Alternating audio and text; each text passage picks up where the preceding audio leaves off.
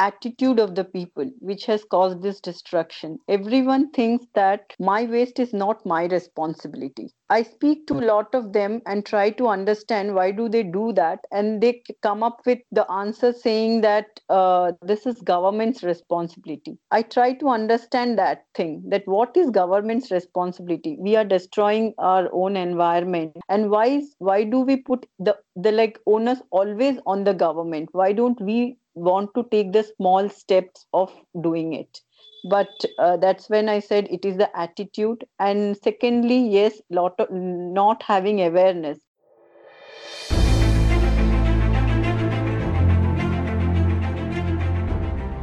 Welcome to Intensify Humanity podcast. We bring the stories of ordinary human beings with extraordinary journeys. They have been grinded through life in terms of extreme challenges, guilt, shame, and things people cannot even imagine. All because they made a choice or decision in life. They are literally not just inspiring, but intensifying humanity through unconventional ways to such an extent that other human beings are inspired and pushed to live to their highest potential in life. I, Somdata Sarkar, your host today, will bring about the story of one such human being. I hope you find this episode inspirational.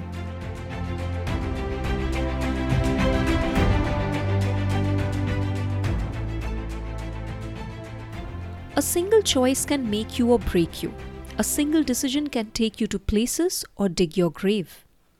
After marriage, every woman's dream is to create and live a beautiful life with her new husband, new family. But this woman's experiences changed to nightmares when she, along with her husband, took a decision to buy eco-friendly furniture for their home. A decision which landed her at a place where she found her calling, her purpose in life. From chasing her newfound passion and fulfilling the purpose of her life, she had to sacrifice to the extremes of situations, including debts of more than 50 lakh rupees, to hunting for food for 2 years, to going through a cancerous situation while conceiving, to surviving at a tribal village with no hope to see the sun next morning due to the problems that were going on in the local areas. Right now, she has been spreading awareness and teaching about the importance and availability of eco-friendly materials in our society, recycling of plastics, and how we can utilize things in a much better way for our generations and the generations to come. She and her husband's works have been studied by global universities like Harvard, Stanford, Kellogg's, ISB, to getting invited by US government during the time of President Obama, and a special invitation from the Kenya government to build bamboo houses in their country. Invited as a guest lecturer on social innovation to IAS officers at Lal Bahadur Shastri National Academy of Administration, Mussoorie, they have also been covered by SBS Media Australia as well. The co-founder of Bamboo Houses India, she is a classic example of never die attitude, never give up spirit, never give in to pressures, but instead follow your passion, vision, mission in your life, and thus intensify humanity through her contributions to the greatest possible extent. She is none other than Aruna Lingam. First of all, Aruna, thank you so much for coming to my show, and it's a great pleasure to talk to you.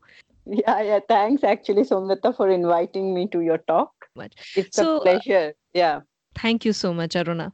Aruna, let me ask you the first question that you have been traveling and spreading awareness about plastic recycling, environment friendly works, and what we need to do across different places, and Bamboo House Initiative.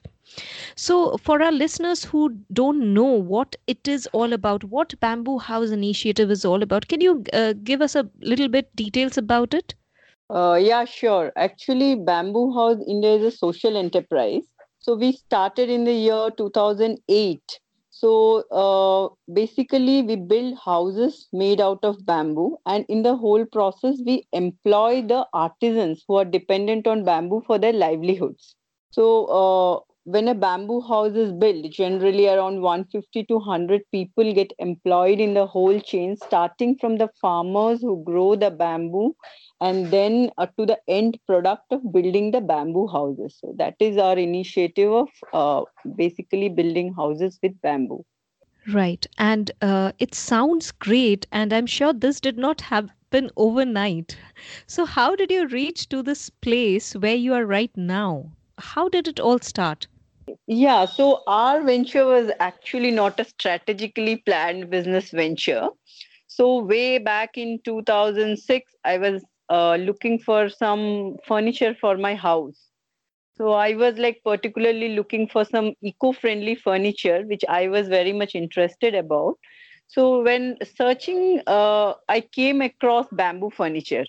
So it actually fascinated me a lot. I felt like, oh, something like this exists, because I never knew before that something like that actually exists.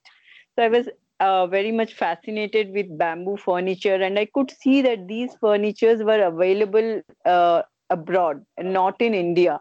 Because I searched a lot in the net later to know where I can have a look at even this furniture. I came to know there is a small place called Katlamara on the Indo-Bangladesh border.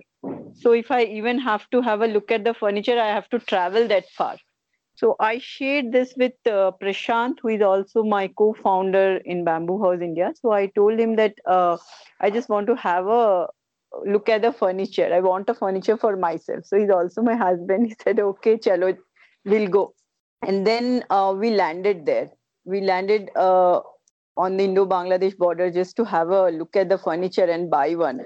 So, but I was really like amazed with the craftsmanship they have and the amazing skill sets those artisans have. So then while talking to them, and I understood that even though they have so much of skill sets, and India is supposed to be the second largest producer of bamboo in the world, so even this is there are a lot of gaps existing in the bamboo industry. So that is why it has never come into the mainstream either as a construction material, or the artisans depending on bamboo are not able to earn their livelihood and not able to live a better life. They were like, just they want to leave that like they want to leave those craftsmanships and come out as either daily laborers, or they want to work somewhere else but not in bamboo. I could figure out that there was a lot of gaps which were existing. So the more I spoke to them, I somehow got connected to them. I felt that I should help these artisans. And initially I thought that like helping them marketing their product would be a very good way to take this ahead. So I offered them that I'm going to buy the furniture whatever you're making and then sell it in the market, and then in that way I thought that I can help them basically. But what the first lot of furniture I ordered from them was around 1.5 lakh rupees, and we got it shipped to Hyderabad. So the complete furniture cracked under this climatic condition. So that is when we understood we had actually two options: either we give up because this is not working, or we stay in it. So we thought like, okay, let us find a solution. What must be the solution? Because if there is a problem, there surely must be a solution to it. So we understood that it is not basically the marketing problem which was existing in the industry. It is much deeper than we thought. So then around 2.5 years, I would say, we traveled across wherever there was bamboo, where there were artisans, wherever there was organizations working on bamboo. So we went everywhere around, gathered lot of information, and then in 2010 we started Bamboo House India. We thought like, okay, now it's enough. So then I thought that I should help these artisans in whatever way I can, because I was not having much knowledge about bamboo or at that time. So I felt that I should help them in whatever way I can. And I thought the simplest way would be to market their products, because I felt that they were very much disconnected from the market, and marketing their products would actually help them. So basically, we the first lot of furniture I ordered after I came back to Hyderabad, and it was around 1.5 lakh rupees of worth of furniture and small handcrafted products. So under this climatic condition of Hyderabad, it completely cracked. So that is when I understood it was not the simple marketing problem these artisans were facing, but there is very much more to it. So that was like there are other gaps which were existing. I should have basically much knowledge about the raw material itself. And even if I want to start a business out of it, it was not as easy as it is. So it was like I had two situations at that time: either give up because the this was not working for us, or find a solution to it. So I and my co-founder actually decided that why not give it a shot and just try to understand it more, because if there is a problem, there must be a solution to it. So in the next 2 years, I would say we actually traveled across wherever there was bamboo, wherever there were artisans working, wherever there was organizations working on bamboo, to gain knowledge, because we were not having sufficient knowledge about the industry or how the bamboo sector works or how the artisan works, about the raw material. So understanding this, we took around 2 years. We traveled across northeast, we traveled across, I would say, lot many pockets in India where we could gather some information on bamboo. So after 2 years, around 2000, mid of 2009 and 10, we formally started our organization. We thought, okay, let us start now and start building with the houses, because one thing we understood was, if we restricted ourselves to the handicrafts mostly, that might not be sufficient to sustain them, because one handicraft will take around 2 to 3 days for an artisan to make, but he will not be paid that much. And if we want to bring the visibility of bamboo to mainstream, we have to go into construction.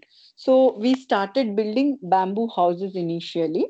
So that's how actually Bamboo House India started. And with the knowledge we have gained in the 2.5 years traveling, we thought, okay, let us at least start. And then in course of time, we would be gathering more information. And we actually started it in 2010. Wow. You both have traveled extensively and studied the forests, the people handling bamboos, and learned a lot. So, what is that one key takeaway or learning that you got in all these years? Yeah, in all these years, one takeaway I would say that like each failure, we took it in a positive way, because every time we were working, we could see lot of like we thought, okay, uh, there is a problem. Instead of cribbing over the problem or thinking over the problem, we thought, okay, if there is a problem, there will be a solution. We always moved from that, and every time we turned that gap into an opportunity, because that is how we had been moving so far. So wherever we could see a gap, we thought, okay, this gap will work as an opportunity for us. And we used to grab that and move ahead. That is profound, Aruna. Your never give up attitude is like hats off. Going through unbelievable challenges like bone breaking conditions in life, were you always mentally ready for this kind of scenario? I mean, before you got married, how was life? And after you got married, how did it change as a woman with all the challenges that you faced together? Yeah, actually, I would say before I came into business, I was into academics, and I was fairly good as a student, I would say. And I never ever thought of doing business. And I come from a background where we are not much into business. So when I got married to Prashant, so it was like my family would be like, you are going into a business family and it's not for us. So again, that point of time, I decided that everything in life is a risk. It is not that we can decide how it should move. So I think that is the first step I took. And then I thought I came into this family. And then later, I never thought, as I said, I never thought that I would come into business or this. That one thing changed. And then I thought, okay, I'm going to take up this initiative and work. And when I shared with Prashant, he was already into business before we started Bamboo House India. So he was the one who encouraged me and said, okay, you start, and I would always be there supporting you from behind. But subsequently, we both got interested in it and took it ahead. So that's how we kept on going. But yeah, before coming into business, I have not seen so much of ups and downs. It taught us a lot, because we were not always mentally prepared for everything. I would say in the course of journey, we had our own set of depressions, we had our own set of like happiness when we could achieve something, or small milestones we could achieve. But yeah, every time, as you said, we thought not to give it up, because we felt that once we give up, we'll always be giving up in everything we do. So that always kept us going. And talking about those challenges, what were some of the most grave challenges that you faced and came out of it? Yeah, talking of challenges, I would say that we faced challenges both professionally and personally. So when it comes to professional challenge, I would say we like barged into a territory where we were not having sufficient knowledge. And when we had that knowledge, we understood there is lot of gaps existing in the sector. For instance, these artisans were very deep inside the forest with whom we were working, and connectivity was a very big problem for us. Secondly, I would say that bamboo is under forest restriction, so every state has a different law on it. So overcoming this law and then bringing all the stakeholders to a common platform was really a very difficult challenge. Actually, it was a very big challenge for us. So then again, communicating with these artisans, and then when you make the final product, then the market, because market don't have an awareness about the product. We never wanted that anyone buy the product out of sympathy for these artisans. We wanted that we bring bamboo to the mainstream, and then people buy it because they want to buy it, not show pity on the artisans, or they want not show pity on Bamboo House India. So we wanted it to be that way. So we had to face these challenges of creating awareness, connecting those artisans, like changing their mindset of working, because they work according to their will and wish. It is not that they understand the market and work. So bridging all these gap was very big challenge for us in the professionally. And personally, I would say that yes, there was a time when market was not accepting the product, and we were burning money, very much we were burning money, and market was not ready to accept the product due to lack of awareness. So we had seen that phase, and it was a phase when Prashant met with an accident, basically while delivering a lecture, and I was carrying at that time. So we had a very tough phase around 1.5 year, when like our business was running, but we were not like having money for ourselves. One square meal a day was becoming a problem for us. We used to think, no, still the business should run, and we were making it run. So we had to go through all those phases, which was actually a difficult phase. But yeah, we kept going and going. Your story is beyond inspirational story with so much of problems, so much of challenges, even when you were carrying your baby and all these problems, personal, professional. Hats off to both of you. Yeah, actually, every time I would say that we both were kind of like, if one was down, other was pulling it up, and the other is down, and vice versa. It was going like that. That's We a thought, oh, yeah, we thought like once we started it, we should be taking it forward and not stopping it, because it has become a kind of a baby for us by that time. And I think no mother or no parent would child to give up the baby. So we thought, no, we have to somehow make it work. this also makes me ask you this question that you are a very good example of how partners should be, personal and professional. You took that bond so well that even in those most challenging situations you did not give up, or you did not criticize each other that we have taken this decision or we should back out of something. So as a couple, as partners, what do you think other people who are, couples or partners and who want to do something in life, although they are taken down by different kind of challenges in life, what message you want to give to them? So I would say what I learned from the experiences, or what I actually experienced from the partnership, is actually if we don't think about ourselves first, that solves a lot of problem. because supposedly we understand what situation the other person is in and try to think from their shoes, then we understand that what the situation is rather than thinking from our viewpoint every time. So I think that is one thing we always do. Second thing is, yeah, we every time thought like, if we keep criticizing each other, that won't take us anywhere, rather than if we work as partner, if that actually partnership only will make us grow, because we have our own strength and weaknesses and they have their own strength. So why not work on the strength, focus more on the strength rather than on the weakness? That has been actually my experience, so that I can share with you. That's a beautiful statement, Aruna. I'm sure the couples or the partners who want to work together outside their personal life, they would learn a lot from this. Thank you for sharing that. So, when and how did you finally get your first major breakthrough? Yeah, actually, got a first major breakthrough. It was a school here. Actually, there is a place called Ramantapur here in Hyderabad. So we got our first break where we were supposed to construct a house.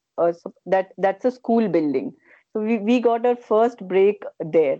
So it was like they approached us and we thought, okay, let's take up this challenge. And that was the first house we built. And then from there onwards, we never looked back of building houses. So, till now, how many houses have you built across anywhere? It would be more than 350 plus we have built. Wow, 350 bamboo houses.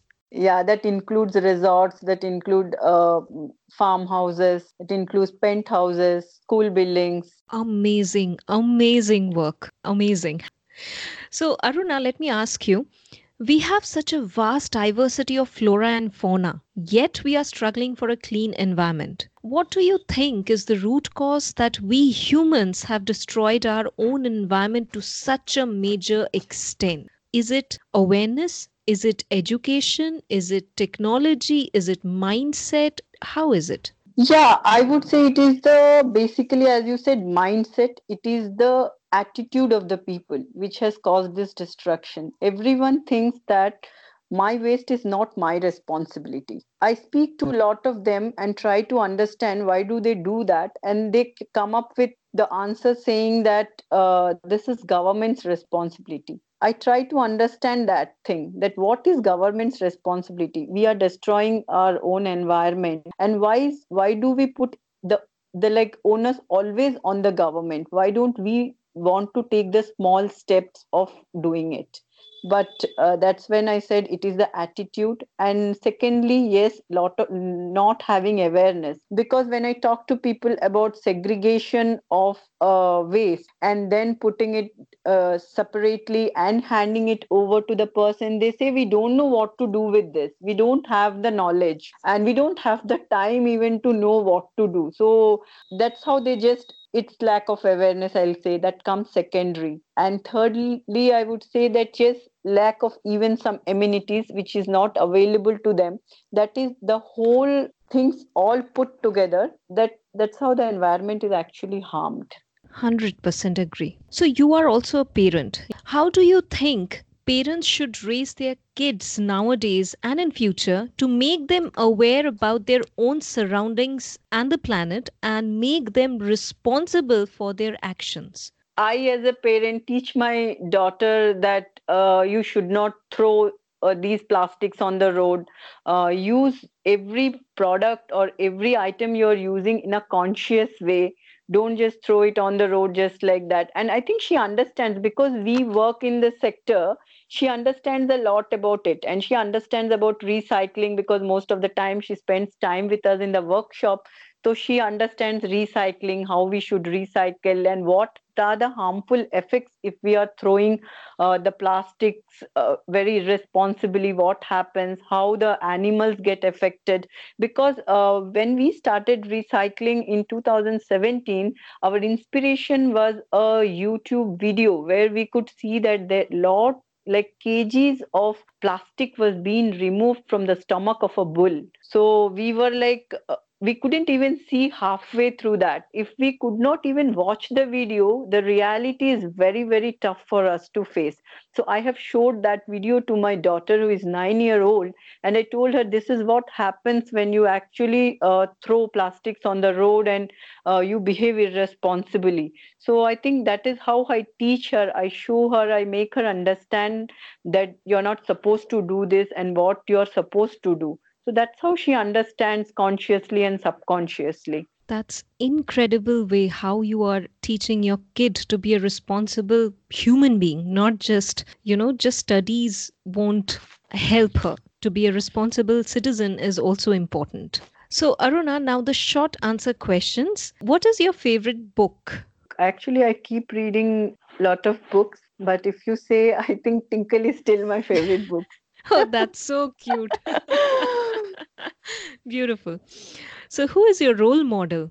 Role model, I don't know. Actually, I keep getting inspired from different people at different time. Mostly every day morning, I would say that when I see my all these people who work so hard day along and not expecting anything in return, I really get inspired every time and think, why are we cribbing? We are like fortunate enough to have so many things, but still we crib. And then I again draw those inspiration from those people around, especially the people who work almost at the bottom level, because I have seen them literally and worked with them. So that is how every day I draw my inspiration from. And reading about, reading, seeing videos about all those great people is absolutely there, because nothing happens overnight. Success doesn't come overnight. I see the hardships they have gone through. I always wonder that people say, oh, they are so successful, they have so many things, they have so much wealth, but they never see the hard work behind it. They never see the dedication behind it. They never see the passion and the keep going attitude behind it, and which they have given for years together to come to this stage. So that is how I draw my inspiration from. I have never heard such a beautiful answer to this. Thank you for sharing that. One place on earth where you want to spend your entire life, then what would that be? That would be actually nature. So I would say that all forest, everywhere where there is nature, because that basically calms our mind and soul. We get so much agitated in the city life that we actually forget that we are a part of nature. So I would want to be a part of that. If not a social entrepreneur, what would Aruna be? If not a social entrepreneur, actually I would continued with my PhD, because, and maybe I would have become a professor, because that's one profession which I very close to my heart, and I would have been that. If anyone wants to contribute in your mission, how they can do that? So one thing would be, in my mission, they can join hands in keeping, like working towards the environment. We are working in the recycle field. There are a lot of fields which they can actually work on and take that respective field, and they can make that their profession, earn out of it, and at the same time do social good. Or they can be a part of Bamboo House India and take it forward. Where and how can our listeners reach you? So we have a website, bamboohouseindia.org. So there we have the contact details. They can mail us through that. We are on the FB page. They can connect there. In social media or through website, they can connect to us. Aruna, that was one of the most refreshing, beautiful, and inspiring talk that I've had with you. And thank you so much for sharing all the wisdom, all the experiences here with our listeners. And I would also love to congratulate you on all your achievements, accomplishments, and the things that you're doing for the betterment of this planet. Thank you so much. Thank you. Yeah, thank you, Somnata, actually, for inviting me and also having a chat with me and letting me know my story, sharing with you. That was actually very encouraging from your part also, because I felt okay. Like, if you get encouraged from what I said, I'm really happy about that. Of So, course. yeah, And thank you.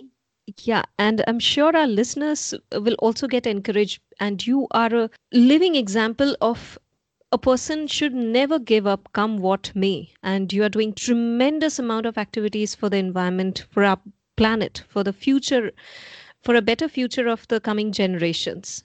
So thank you so much wholeheartedly. Thank you so much for tuning into my show. That was Aruna Lingam. From surviving in the extremes of situations in life to ferociously contributing to the betterment of the world at large through various eco-friendly initiatives, this woman is redefining the power of belief, faith, vision, and passion, and thereby intensifying humanity to the highest possible extent. I hope you found this episode inspirational.